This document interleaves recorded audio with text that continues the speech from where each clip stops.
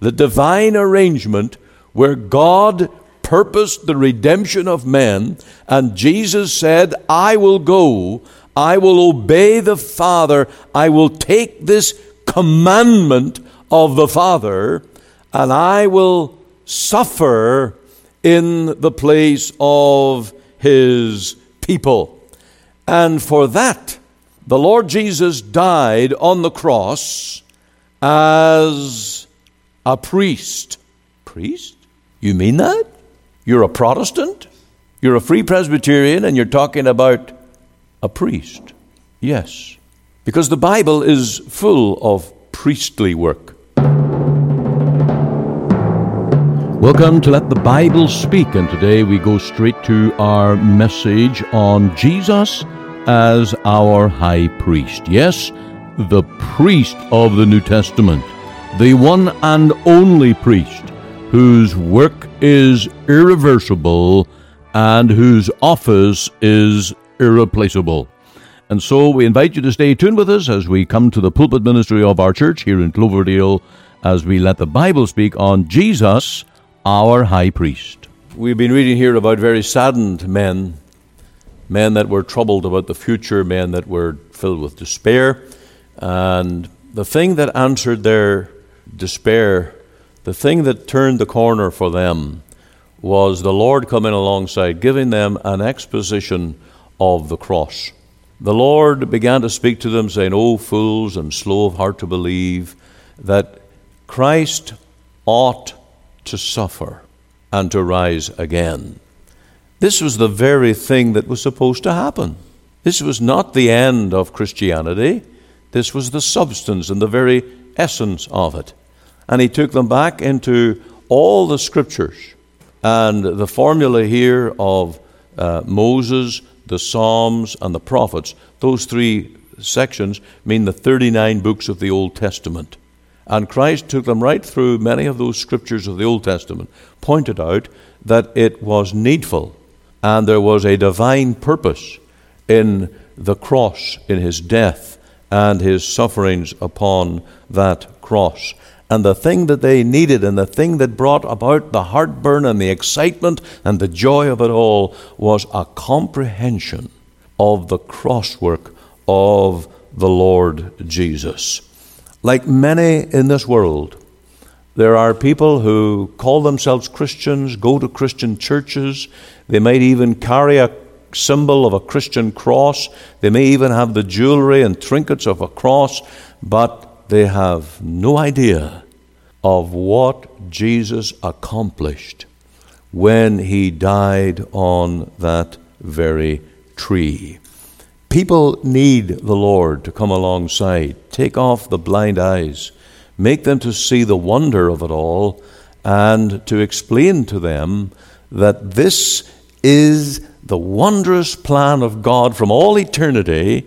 For that very reason, Jesus was conceived in Mary's womb. For that reason, he lived all those years, 30 years. For this, he planned and set himself to go to Jerusalem, that he would, in the will of God, suffer on that very cross.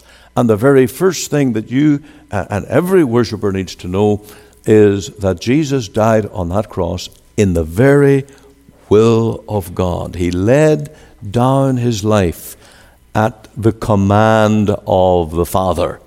Now there is a very good scripture for that, John 10:17 and 18, where we see this divine purpose.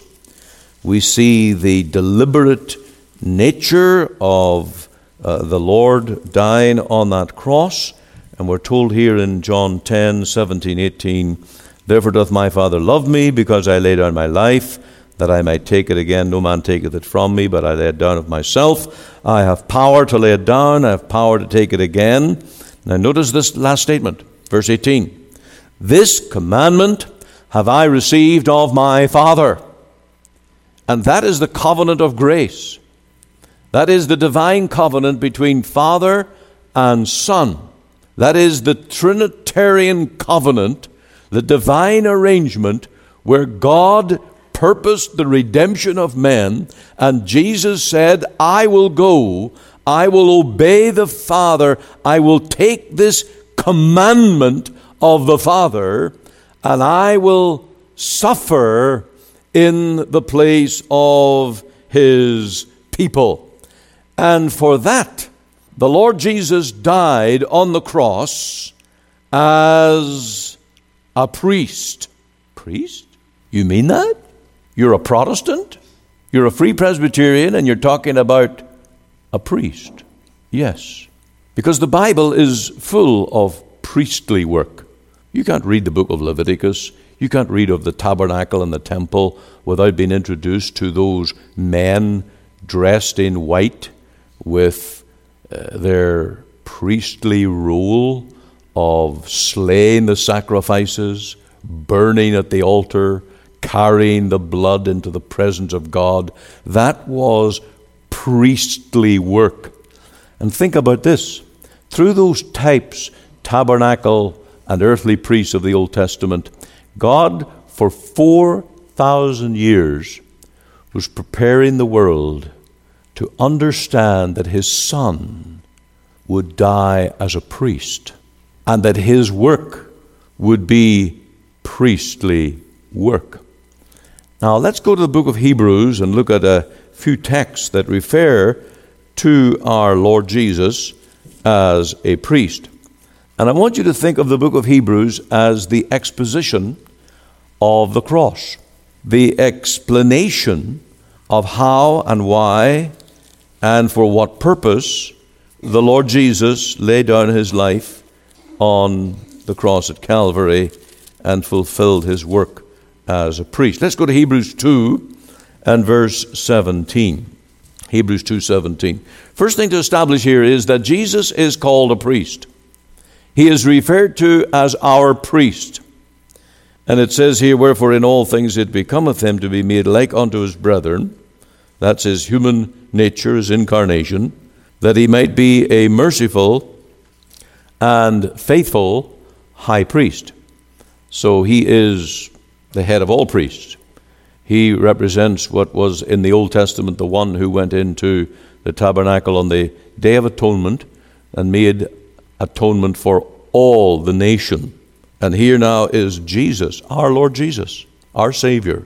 And he is referred to here in this doctrinal explanation as our high priest. Then Hebrews 4 and verse 14.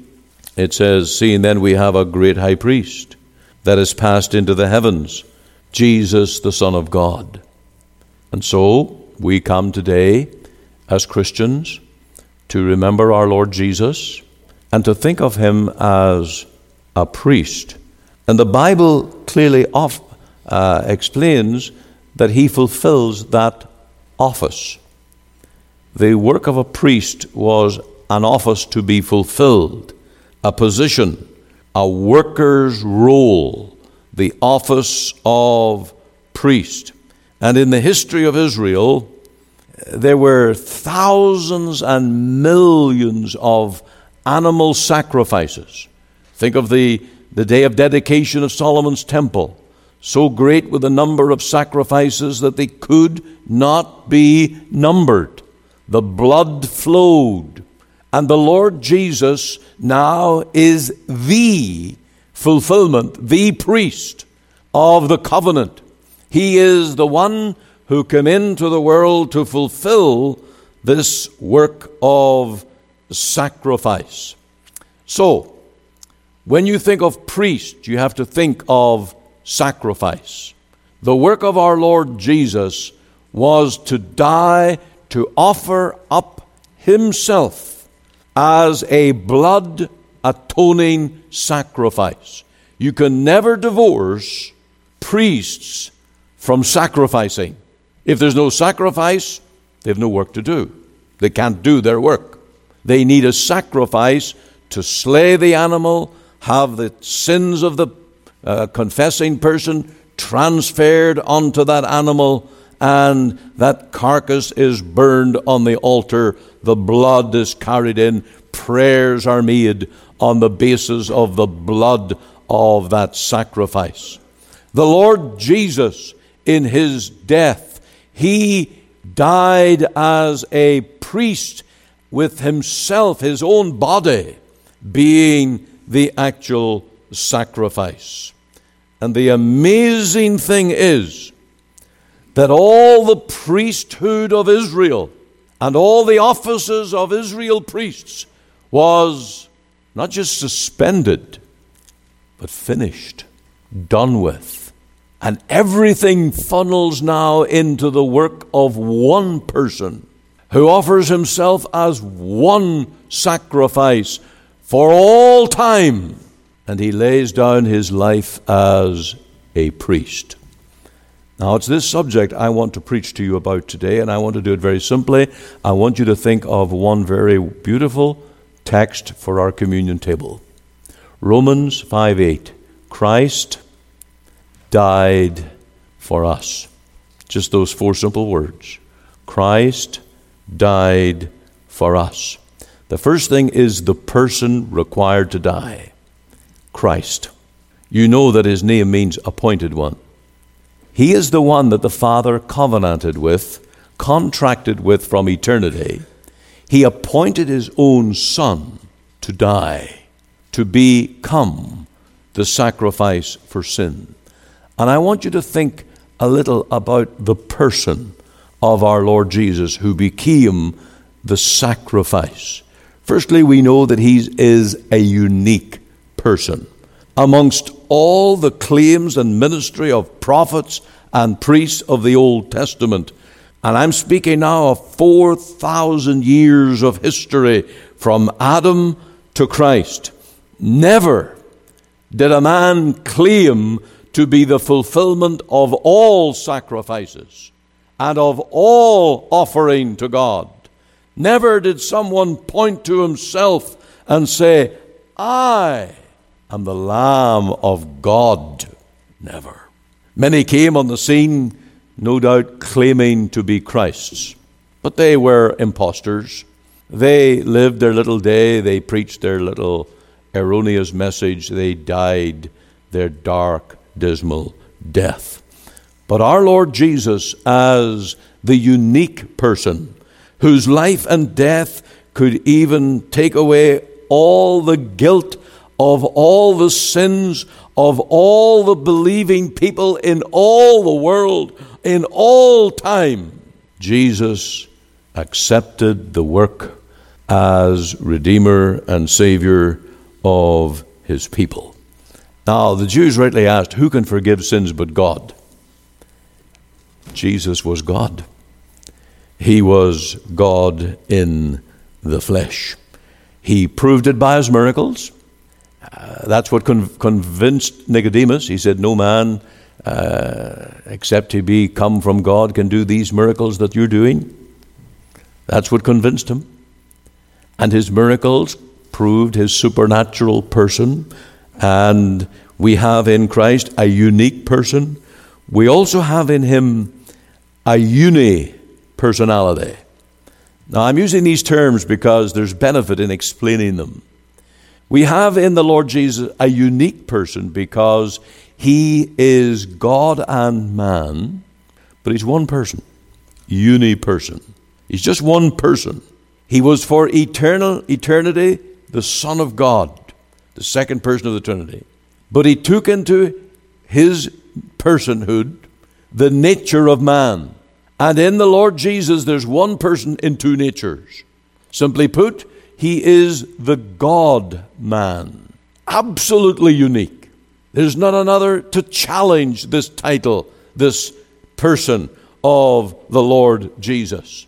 And so everything that our Lord Jesus did in the flesh, he did it not just as human, but he did it in his uni-personality.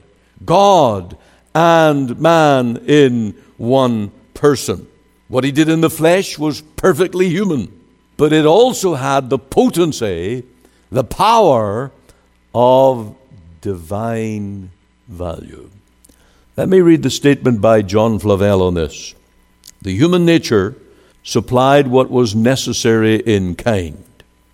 It gave the matter of the sacrifice. The divine nature stamped the dignity and value upon it. which made it in adequate compensation, so that it was the act of the God-man. That's theology for you. You say, that's just words to me. What does it mean? It means when we speak of Jesus dying on the cross, it means that when he shed his blood, it was not just as a model telling the world how he could suffer in silence, how he could submit to difficult things. You know how sometimes we say, you're going through tough things. Well, Jesus did more. He's the great example of how we should suffer and put up with things and so on.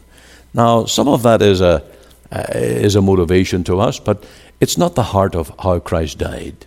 It doesn't even touch the substance or the nature of Jesus' death. Nor did he die as a mere victim on that cross. There are so many theories that Jesus died on that cross because Romans got their hands on him, they were offended at him, and they put him to death, and he died there just as any other, poured out his blood and died. That, of course, doesn't come anywhere close to the whole power of his nature. When Jesus was hanging on that cross, now think on these terms. When Jesus was hanging on that cross, when his blood was pouring out of his wounds from the thorns crushed into his skull, his hands with the nails, his side when the Roman spear pierced right in underneath the ribs and up into the heart through the sac of which flowed blood and water. Jesus was acting as a priest. It was priestly work. It was now the sacrifice of all sacrifices, with all the value of deity and divinity, with infinite value to make payment for all the sins of all the people who would ever believe and enter into covenant with God by the gospel. This sacrifice was unique. It was the sacrifice of the God-man. It was also as a mediator, because here is one now divinely equipped to mediate. Now, you know what a mediator does when there is some friction in the workplace. The the workers go on strike. The management, they try and keep things going, and somehow they've got to fix all the problems that have come up and the offense that have been made, and the workers won't go back to work unless this happens, and the management says no, and there's a blockage. How do you resolve this? Well, you bring in a mediator. And who can that mediator be? Well, it needs to be one whom the workers trust, and they've got confidence in him. It needs also to be someone whom the management trusts, and they have confidence in him. And his work to mediate is to reconcile, bring these two opposing parties together. When our Lord Jesus died on that cross, he died as a mediator, because he was God, infinitely holy, perfect. He was also man in our nature. He was, as we're told, tempted in all points as we are, without sin. He knows what temptation is. He knows what it is to live in a world of sin. And he comes as the friend of sinners. And by his sacrifice, he is now the mediator to reconcile. And he says to the Father, I will take your commandment. I will die and bear the punishment, the price, to pay satisfied justice, so that your law is no longer offended, that the claims of justice are satisfied. And I will die for men so that they have mercy. And on that cross, the Lord Jesus died as our priest, as our mediator. He died in that office as our man. He's our man. He was our man on the cross. He was our man when he came forth from the tomb. He was our man when he ascended into glory, when he poured out that blessing upon his own disciples. And he's our man now at the right hand of God. That's why when you pray, you use Jesus' name. That's why our prayers are made effectual by the mediation of Christ. A priest, his office work is two things: satisfaction, sacrifice. Well, that's the same thing, those two, satisfaction and sacrifice, so he may intercede. Just as the priest slew the animal, offered it on the altar, and brought the blood into the place of prayer, the priest interceded, pleaded with God. That blood was sprinkled on the mercy seat by the high priest. And sprinkling that blood, God was appeased and satisfied. And the work of atonement, reconciliation was made. All by the work of a priest. Jesus does that for us now. He is in the presence of God, at the right hand of God. And his blood, think on this. We're going to take the cup to remind us of that blood. We're going to take that cup with the red juice in it, and we're going to drink of that as a sign of our faith in the atoning blood of Jesus. And where is that blood now? It's in heaven. It's pleading. And Hebrews tells us that the blood of Jesus speaks better things than that of Abel. Abel had to learn that the way to heaven is by blood. We've had to learn that too. Faith in the blood. And as we take that cup to demonstrate that faith, we are showing that our hope is in that blood that now appears in God's presence, and that intercession is made for us.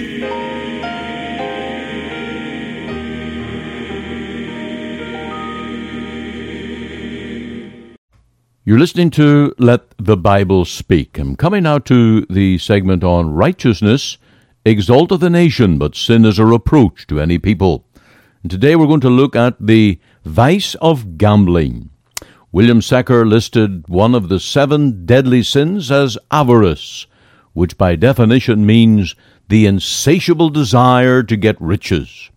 One of the daughters of avarice, which the old writers used to mention, was gambling. And the need has not gone by for indicating the true place to which this vice belongs. The desire to make money is undoubtedly at the bottom of the practice. To make money in haste without giving any equivalent for it, and this is its condemnation, but after it has grown into a habit, it becomes a very complex thing. The gambler can hardly tell why he follows with such eagerness the events of the green turf and the fortunes of the green table. There is a fever in his blood which drives him on, rendering ordinary pursuits and ordinary gains steel and making his own heart reckless and hardened. A single act of gambling has an innocent look. The first steps in a gambling career are frequently exhilarating, but the atmosphere soon becomes grimy.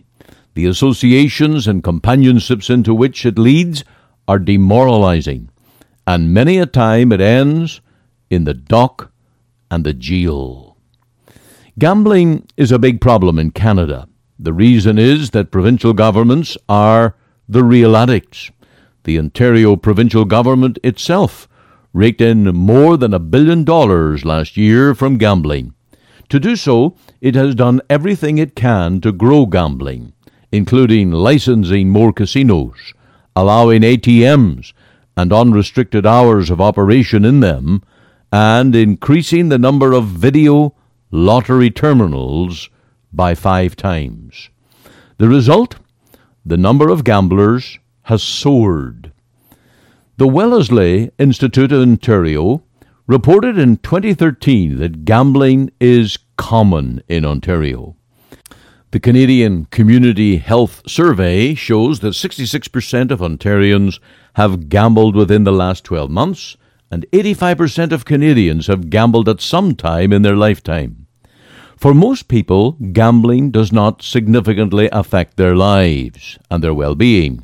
Social, financial, and health problems arise, however, for problem gamblers. Problem gambling is often not well defined in debates about gambling. This can lead to the assumption that unless the gambling is compulsive, it is healthy, responsible, and low risk. Leading researchers have defined low-risk gambling as gambling no more than 2 to 3 times per month, spending less than a total of $500 to $1,000 per year, or gambling less than 1% of a gross family income. People who exceed one or more of these criteria can be described as problem gamblers. The Canadian Public Health Association defines problem gambling as a progressive disorder characterized by a continuous or periodic loss of control over gambling, b, preoccupation with gambling and money with which to gamble, c, irrational thinking, and d, continuation of the activity despite adverse consequences. In other words, you keep losing and yet you still keep playing. Now, the answer to the problem is to seek the true riches which are in Christ. The wonderful thing is that the insatiable greed of man is answered in the hope that comes through a living faith in Christ. We are joint heirs with Christ and have every spiritual blessing in heavenly places in Him. The poorest Christian is richer than the wealthiest oil sheik or the king of the vastest earthly kingdom. The Holy Spirit becomes our joy of heart. He ministers to us the fullness of contentment and satisfaction of which money is only a mocker. It's better to have a gospel-preaching church in the city than a gambling casino. It's better to have Christians living in the hope of Christ than gamblers robbing the vulnerable like vultures, damning their own souls in doing it. Judas warns us all of the true outcome of gambling. He traded 30 pieces of silver for his own soul. Let us be warned today not to enter into the gambling casino or any other form of gambling, but to put our trust in the Savior, in whom there is no risk, but rather in whom is eternal life, abundant life. That's the confidence of the Christian. You are listening to Let the Bible Speak, the radio broadcast of the Free Presbyterian Church in Canada. This is Pastor Ian Gollaher. If you missed part of today's program or would like to hear it again, you can find it archived by program date on our website. Just go to www.ltbs.ca, CA for Canada. There you can read my blog, find my Bible study notes, audio and video sermons, as well as helpful articles. Or you can go to our podcast on iTunes. We're on the air Sundays at 9:30 a.m. for our full church broadcast, and Monday to Friday, 5 a.m. and 5 p.m. on this station to bring you the gospel from our Free Presbyterian Church here in Cloverdale. We also invite you to our church services on Sundays, 10:30 and 6 p.m. Through our website, you can listen and view to our online services at 10:30 and 6 p.m. Make it your Sunday worship. Click on the Live Now button on the home page of our website. Or if you would like to talk with me one-on-one as a pastor, please give me a call. The phone number is 604-897-2040. The mailing address is 18790 58th Avenue, Surrey, BC, V3S1M6. We're located just 2 blocks north of number 10 Highway on 188th Street. Our website again is ltbs.ca. You can join us Monday to Friday, 5 a.m., 5 p.m. here on the station as we let the Bible speak.